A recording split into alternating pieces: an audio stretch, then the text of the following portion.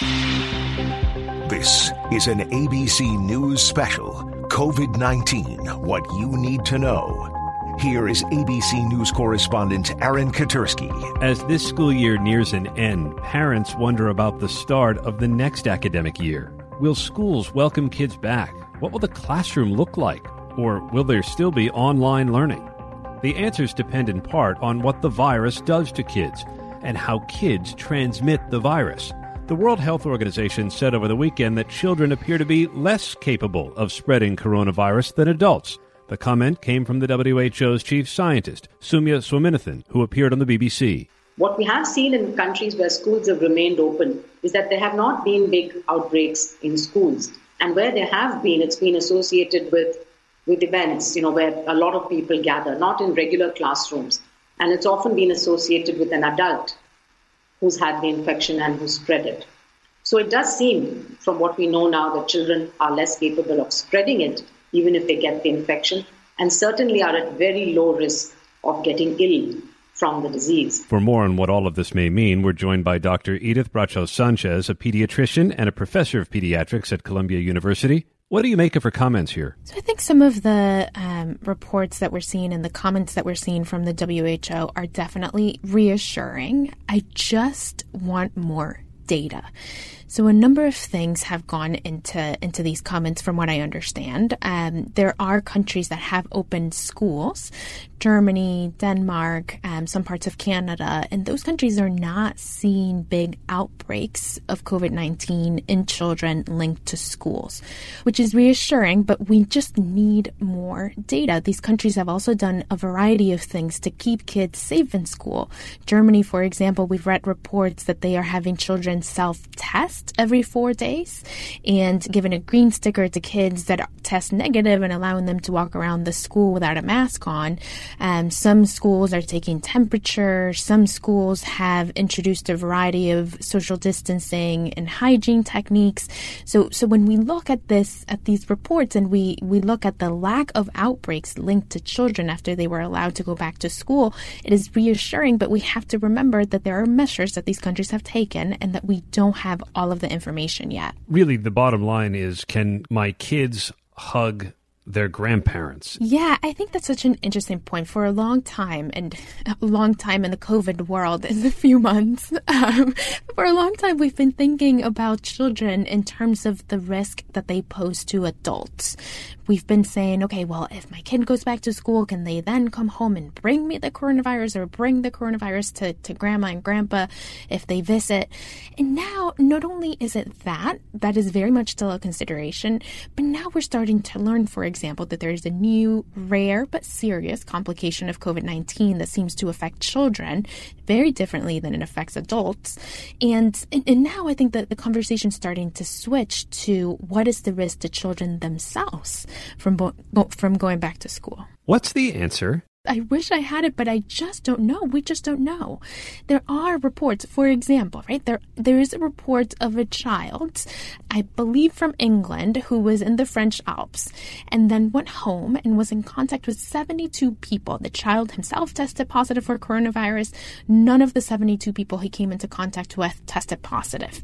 So that was reassuring. But then we had another report of a 6-month-old whose parents had COVID-19 and the child had to be cared for in the hospital, and so they were constantly testing this little baby, 6 months old, and he shed the virus at very high levels for 16 days. And so the data so far has been mixed, and I think that's why it's so important that we collect more data in children. And the NIH, as you probably have heard, launched a study at the beginning of May to follow 2,000 families to try to answer this question. What exactly is the rate of transmission? What exactly is the risk to children? Because we just haven't been collecting the data yet. Pediatric multi-symptom inflammatory syndrome. What do we make of that? Does it matter whether it's specifically connected to COVID, as the CDC now seems to suggest that it is? I do believe that it is linked to COVID-19, and I'll tell you why. So this new syndrome seems to have some characteristics of Kawasaki disease, but it also has some characteristics that overlap toxic shock syndrome. And I'll explain very, very briefly. Kawasaki disease is an inflammatory condition. It is caused by inflammation, and then the blood vessels in the body are affected, and ultimately different organs can be affected. The one that we worry about is the heart.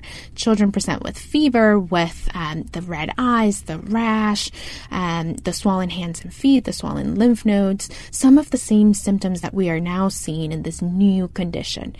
But the difference, one of the many differences that we're still learning, is that these children who are presenting with the new syndrome also seem to have some of those symptoms from toxic shock. They are very sick when they present to care. They sometimes have low blood pressures and signs that there's multiple organ systems that are affected. And that doesn't go with Kawasaki disease. It also wasn't here before COVID.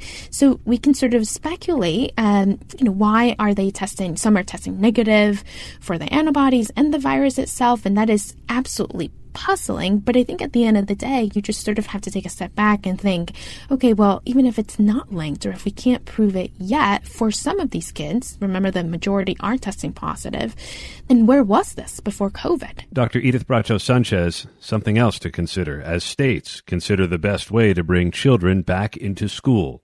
Automakers brought thousands of workers back to the assembly plants today.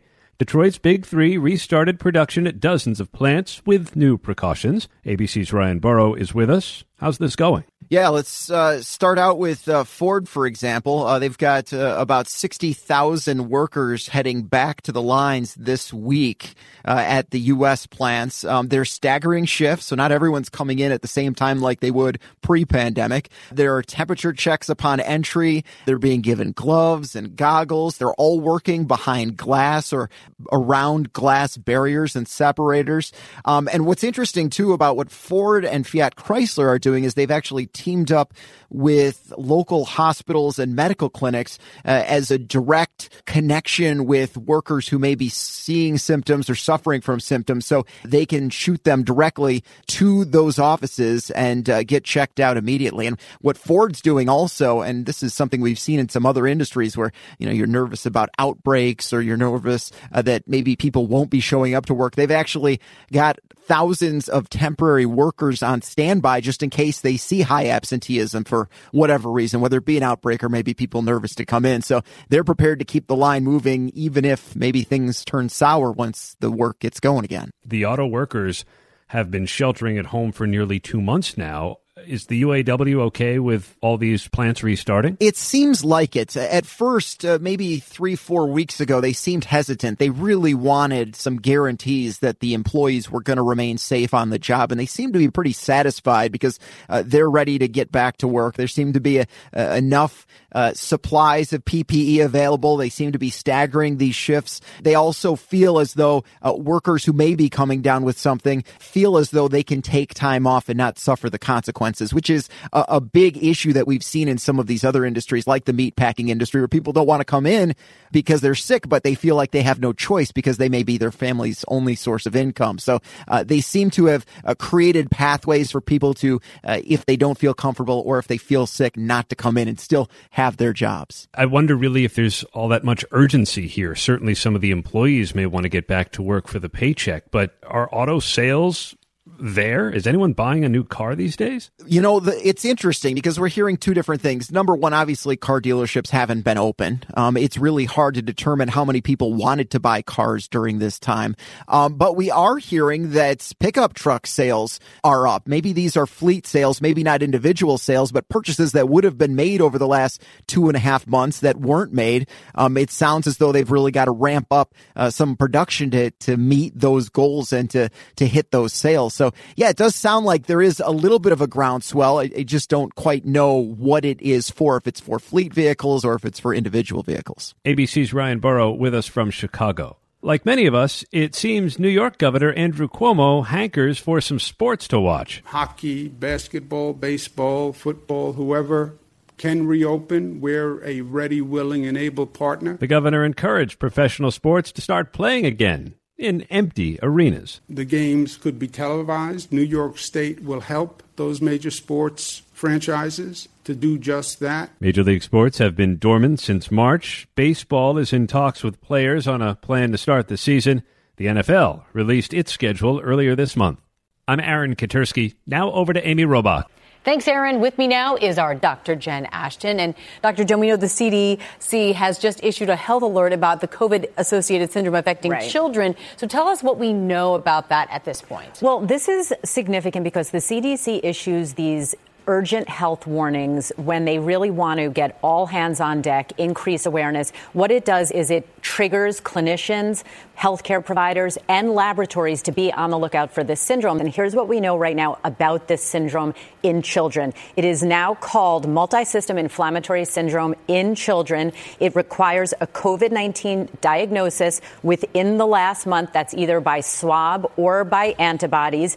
And it requires a case severe enough that the child will need to be hospitalized, also with signs or symptoms like fever, rash, which can be just raised bumps if it's on a darker skinned child, or a pinkish rash on lighter skinned children, and then multiple organ systems involved. This is the syndrome that they're alerting people to be on the lookout for. And we've been talking about this now for some time, but what are the theories out there as to what's causing it? Well, we've seen this type of reaction in children following other types of infections. That's why it's been sharing some features with Kawasaki syndrome or toxic shock syndrome.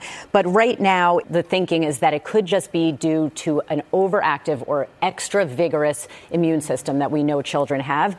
But again, right now, a lot of theories and more questions rather than answers. Speaking to that, what do we still need to figure out? Well, at the simplest level, Amy, we need to figure out why this is happening. We also don't know at this point why some children are being affected and not others. And in terms of prevention and treatment, we don't know if something like convalescent plasma would be safe and effective in the pediatric population. And again, we really need to figure out why it's happening so we can prevent it and then tailor the treatment directly to the cause. All right, Dr. Jen, we will check back in with you a little later in the show. Thank you.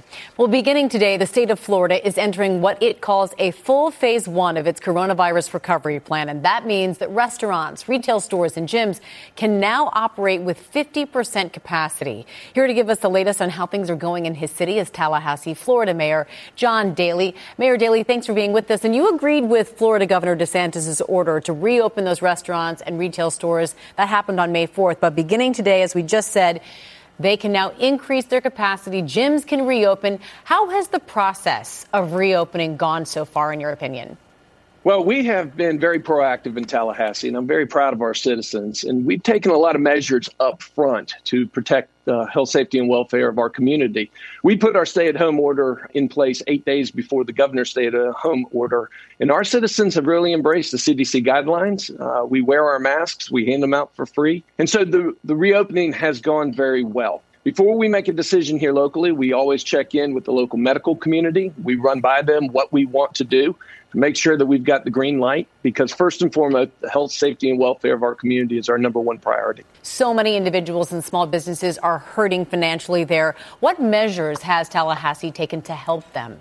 Well, we realized up front that we were going to need to help our small businesses and our nonprofits and every individual in the city of Tallahassee. So we proactively put some programs in place to help.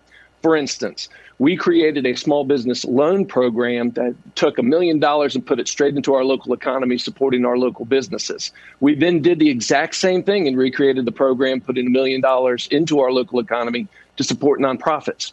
City of Tallahassee also owns the electric utility, and during the month of May, every single resident is going to see a rebate.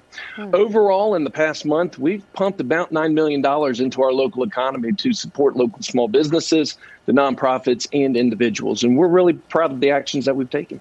And we know that last week we heard that your county's Department of Health revealed while African Americans make up 32% of Leon County's population, they accounted for 47% of those diagnosed with COVID-19. We're seeing this around the nation as well. Are you seeing similar numbers in Tallahassee, and what are you doing to address the situation?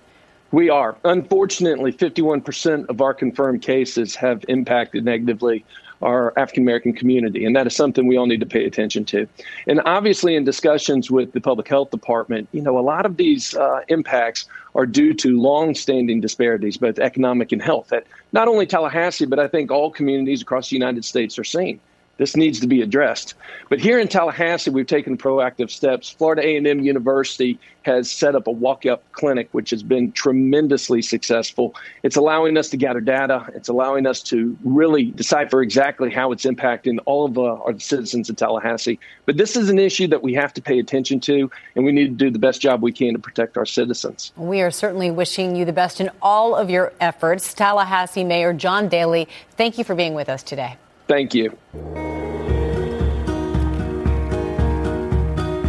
Educators across the country are scrambling for creative ways to keep students engaged in remote learning, and that is just the beginning of the major challenges ahead once the new school year begins this fall. But there are plans being laid to help with this new transition to learning. And joining me now to tell us all about it is Kathy Mears, interim president and CEO of the National Catholic Educational Association. Thank you for being with us. We certainly appreciate it, Kathy. And I know this is so new still for both students and teachers. Tell us what Catholic educators are doing right now to help students get through this distance learning. Well, I think all of our teachers and principals are acting as first-year teachers and principals. No one's been through this before, and they're doing it with a lot of grace. They are engaged in a lot of professional development so they can learn the techniques that they need to engage students in a remote learning environment. But most of all, they're treating their students like they always have, with a lot of love and respect. Catholic schools believe that communication is an intimate communication between souls. And in order to have that intimate communication, you have to have a relationship. So mostly we remind ourselves every day that we are to love the children first and then to teach them. And when we do that, we know that we're more successful. What are teachers planning on doing if schools do remain closed this fall? Well, we're all hopeful that won't happen, but if it does happen, we'll be prepared. Like I said, our teachers are engaging in professional development over the summer, and they're trying to build relationships with students over the summer in different ways. Many of our Catholic schools are small, and they know that when they get to fourth grade, they're going to have Mrs. Lewis, and the students in third grade already know Mrs. Lewis a bit. So that helps us a lot because we don't have a lot of transitions in our schools because many of them are K through 8, and that helps with building that relationship. Distance learning goes a lot further when we're in relationship before we jump into it. But if we have to jump into it at the beginning of the school year, we will do that with a lot of hope and joy, and we will keep focused on students and their families. The church also believes that parents are the first and primary educators of their children, so we will work with parents and grow those partnerships to make sure that we're meeting the needs of our students the best way that we can.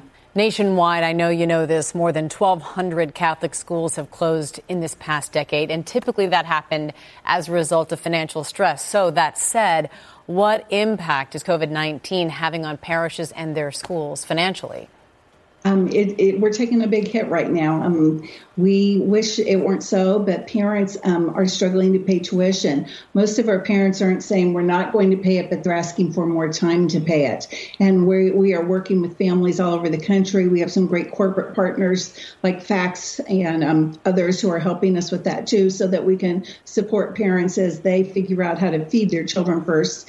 And Catholic schools are helping out with that too. We are providing meals, and Catholic Charities are providing meals and food to families. So we're all working together to make that happen. But there's no doubt the financial impact could have great consequences for Catholic schools. We are hopeful that Catholic schools will survive this pandemic and still be there to teach our students, because we know that Catholic education is a true gift to the nation. We know that our graduates are more likely to vote, they're more likely to volunteer, and we are grateful every day for the graduates of Catholic schools who are leading during this pandemic.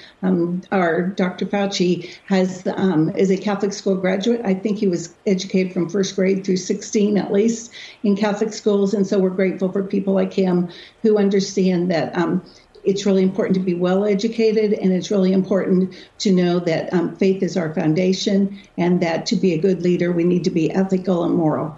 That's wonderful. Kathy Mears, we certainly appreciate it. We wish you the very best. Thanks for being with us today. Thank you very much, Amy. Up next right here when we come back, Dr. Jen Ashton with answers to the questions you're asking. And then within this current bleak economic picture, there are some bright spots if you're looking for work. And welcome back to What You Need to Know. We have Dr. Jen Ashton here in the house. And Dr. Jen, there was a very big vaccine headline that came out today. Yeah, and some positive news. We all need positive news in this story. Moderna, which is one of the drug makers, in conjunction with the NIH, announced positive data from their safety and efficacy phase 1 and phase 2 trials. Those are smaller numbers, but again, they're working at land speed records to test this vaccine, make sure that it is safe, not just short term, but long term, and that it's effective. So in just 8 volunteers, they did demonstrate that they started to produce antibodies that were equivalent to that or greater than that seen in convalescent plasma. So that's good news, but we are still a long ways away. Yeah, so very positive news initially, but if you start thinking about the larger picture of it, so that's great. Even if it's safe and it's effective, the problem is how many people and how quickly can you get people this vaccine? Exactly. And that's something that really we haven't even started to talk about yet. But we have to remember when you heard Dr. Anthony Fauci say 12 to 18 month timeline, if everything goes perfectly, there are certain parts of that timeline that cannot be accelerated. You can't cut corners on safety. And it does take time to assess for that, not only short term and long term. When you get into the manufacturing and distribution question, Amy, remember that whichever country or countries finds a vaccine that is safe and effective, it then potentially needs to make doses for a large part of the entire world. So that will take time. And then you get into questions like, how will that be distributed? Who will get it first? The vials, the injections, the needles. I mean, there are a lot of supply chain logistical issues that still need to be figured out, and they're complicated. Next question. Do we know more about why some people who had COVID-19 continue to suffer from symptoms months after their initial diagnosis? I'm glad we got this question because so much of the focus have been on the people who are sick and very little on the recovery process. We don't know yet why this virus produces symptoms in some that linger for weeks or even months. And a lot of these people feel really ignored because they're better with the acute phase of this illness, but really still suffering. They're getting bizarre muscle aches and pains. They have extreme fatigue, in some cases, even cognitive or psychological manifestations that really do linger. So right now, we don't understand why this virus does that. But my advice, my prescription medically, give yourself time. Yeah. This is uncharted territory, and we have to be patient with ourselves. Yeah, and we're all being patient, waiting for a vaccine, waiting for some sort of medicine. In the meantime, this next question asks, are there any dietary suggestions medical professionals have to help fight against the virus? Well, I'm particularly interested in this, Amy, because as you know, I also have a degree in nutrition, and I feel that in general, we neglect the field of nutritional science a lot in medicine. Short answer to this question, no dietary suggestions, but there is research ongoing and some NIH-funded trials looking particularly at the role of vitamin D in its association with lowering the associated risk of not just this coronavirus and COVID-19, but other well-known respiratory infections. So again, it's not ready for prime time yet, but there is some data that suggests that people with higher levels of vitamin D in their blood are less likely to become infected or seriously ill. And of note, we've seen the association between particularly high rates, as you know, in nursing home population and in African American and Hispanic people, all of whom are known to be at greater risk for a low vitamin D level. So right now it's association, not cause and effect, but something I'm keeping an eye on. But it is fascinating. Yeah. All right, next question. Has there been any connection to the vaping lung illness outbreak from 2019, 2020, and COVID-19? And short answer, no, because they haven't yet tracked the data of people who are confirmed to be sick with COVID-19 or unfortunately who have died of COVID-19 disease and whether they have a history of smoking or vaping. But it is theorized by pulmonologists that anything that has a potential for dramatically weakening pulmonary function, respiratory function, obviously, when added together, can be potentially not good, but no official association or published data yet. All right. Dr. Jen, as always, thank you so much. And you can submit questions to Dr. Jen on her Instagram at Dr. J. Ashton. Well, nearly 3 million more people have filed for unemployment in the United States, bringing the total number to 36 million unemployed Americans. So now more than ever, people need help navigating the job market. And here to do that and walk us through it is Karen Fitchuk, the CEO of Randstad North America, the parent company of job hunting portal Monster.com. Karen, thanks for being with us. And we know that this is scary. It's frustrating for so many people, for millions of people. So can we begin with some advice or some hope that you can offer people who are looking for work right now? Absolutely. Thanks for having me, Amy. I think the most important thing that job seekers need to know right now, and despite the challenging economy, there are jobs available out there. At Monster and Randstad, our role is to match employers with job seekers. And with the reopening, we're definitely seeing an increase in demand. Essential businesses like grocery and food are hiring across manufacturing, distribution centers, warehousing, as well as retail and delivery. What about those who need to pivot from their old job, Karen, to a new one or even a new industry altogether? Any suggestions? Yeah, absolutely. My advice would be to get creative and really just focus on your skills versus some of the jobs that you've had before. We're seeing some great success working with hospitality workers. That's a segment that's been hit extremely hard with all the job losses. But they have tremendous customer service skills, and so those can certainly be applied to other areas of customer support or call centers. Banking is also very hot right now with all the loans that are being processed with the government programs, and so you absolutely can pivot to a new industry, and your skills are transferable.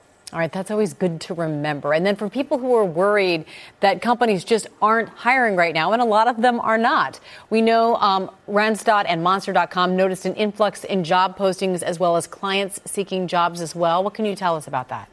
Yeah, we're definitely, like I said, seeing that increased demand across the food supply chain, across customer support and call center opportunities and roles.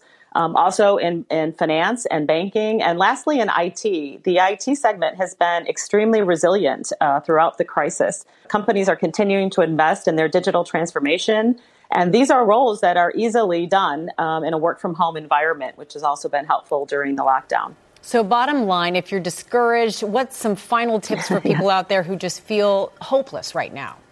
Yeah, well, listen, stay positive, number one. There are jobs available out there, and there are lots of resources to help you, all the way from free training to resume assessments and obviously working with staffing firms like Randstad, where we can help you find your next position.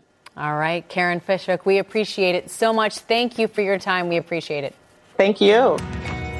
The NBA suspended all action on March 11th after one of their players tested positive for COVID-19. And now NBA players are itching to get back on that court and finish the 2020 season. The UFC and NASCAR have both found ways to start up. So when will the NBA be able to as well? Our next guest, Dallas Mavericks owner Mark Cuban, is here to tell us more about this. A lot of sports fans want to know. And Mark, how can players, do you believe, return to the game safely so that we all can, get our game back, cheer on our favorite sports teams? Right. I mean, first and foremost, the guys are dying to play. I mean, there's no question about that. But we're going to have a testing protocol in place. And the good news is we saw NASCAR kind of open the door, the UFC and even WWE start to set some precedents. And so we'll learn from what they've done. But the key is accurate testing and being able to keep our guys safe. Nothing can happen till then. Yeah, certainly that makes a lot of sense. But how important is it, do you think, to get this season up and running again? And do you have any idea about when that might happen? I can't give you a date, but it's obviously very important. We all want to root for our teams. I mean, having NASCAR and golf back, but, Americans love team sports, and NBA fans want to root for the Mavs and whoever their favorite team is. We need something to get excited about and to cheer for. So it's critically important. I can't give you a date, but I can tell you that the NBA and all the teams are working hard to make that. All right, that'll make a lot of fans happy. You're headed in the right direction. And you made some headlines yesterday when you tweeted that every household, you believe, should get a $1,000 check every 2 weeks, but they have to use it in 10 days or lose it. Tell us why you put out this tweet. Well, what's happening right now is, we've had programs, the PPP and others, that allow businesses to keep on paying their employees. But because of all the uncertainty of whether or not people are going to continue to lose their jobs, 36 million have lost their jobs, people are saving more and spending less. We need to inspire people to spend more. We need to create consumer demand. 67% of our GDP is from consumer demand. And really, until we can give them confidence that they're going to have a job, they won't. So the $1,000 every 2 weeks basically says, we're going to give you $1,000 and you have to spend it. If you don't use it, you lose it. The goal there is to stimulate demand because businesses can't stay open if their customers aren't buying.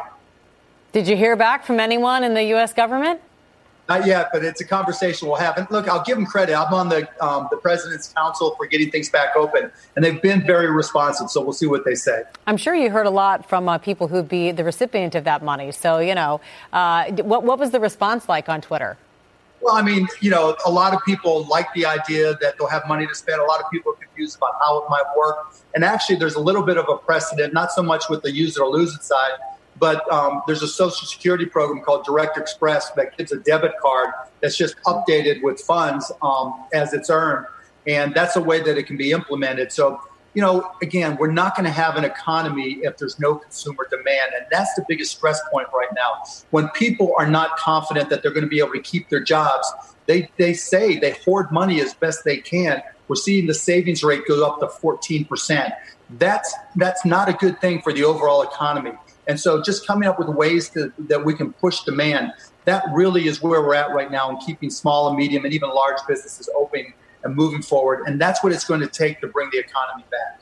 Yeah, it's going to take a lot of creativity. So we appreciate the idea, Mark. Also, before we let you go, May is Food Allergy Awareness Month. And I know you have a daughter who has life-threatening food allergies, and you are an investor in Ready, Set, Food, which you covered on and discovered on Shark Tank. It's a system that introduces babies to peanut, egg, and milk with the goal of reducing their risk of developing those allergies. It's one of the companies that offer that type of treatment. So tell us what your experience has been like as a parent with a child of extreme food allergies.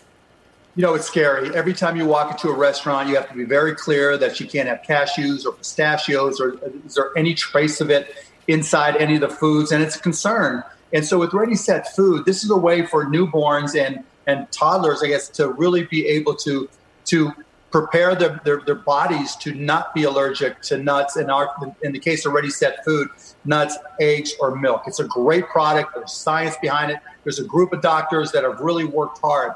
Now, the other thing I want to mention, if you go to ReadySetFood.com/givingback, for anybody who's just had a baby who has lost their job due to COVID, we've got a really unique program where we'll provide you Ready, Set, Food, which is just one packet that you take daily for 15 days. And then there's a maintenance program after that. But we'll support you. We know these are desperate times, and we really want to help people who have just had babies because allergies, it's concerning to me as a parent. It's concerning to every parent. They're happening more now, and Ready, Set, Food is a great way to address it. Well, that's fantastic. Giving back. Mark Cuban, we certainly appreciate you giving us your time today. Stay well. Thank you. I'm gonna stand by you. First responders across the country are graduating early to join in the front lines. The fire and rescue team of Fairfax, Virginia, is the latest county to accelerate their training program in order to have graduates dive right in and help the overwhelmed staff. And joining us now is one of the newest firefighter graduates, Amina Abdullati. Amina, thank you so much for being with us. Congratulations. But I know your graduation was anything but typical. You graduated just a little over a month early. Tell us how it went. Yeah, thank you for having me. So our academy was cut 6 weeks short in order to supplement the field and help with staffing out here. So it was definitely interesting, unprecedented times for everybody. But I think everyone in my class was very excited to come out to the field and begin our training for our probationary year and begin running calls to help the citizens that, that's why we came here to serve them. So we're all very excited. Yeah, we are also very grateful, by the way, we should say. So 6 weeks early, how did they prepare you not only just for an early start as a firefighter, but to be a first responder during a pandemic? Well, in the academy, our officers and all of our instructors really stress that, they train us to this level where they make everything difficult, mentally, physically challenging so that hopefully by the time that we came out to the field and did these things in real life that it would be muscle memory. It would maybe be very doable because we were used to a bit of a higher level of stress. And I think they definitely prepared us well because of that. And now coming out here during these times, we are able to continue to train with our crews now, and just, by running those calls and gaining that experience, continue to kind of broaden what we're able to do. Well, Amina, again, congratulations. We appreciate you. Thank you so much for joining us, and thank you for your service. Thank you.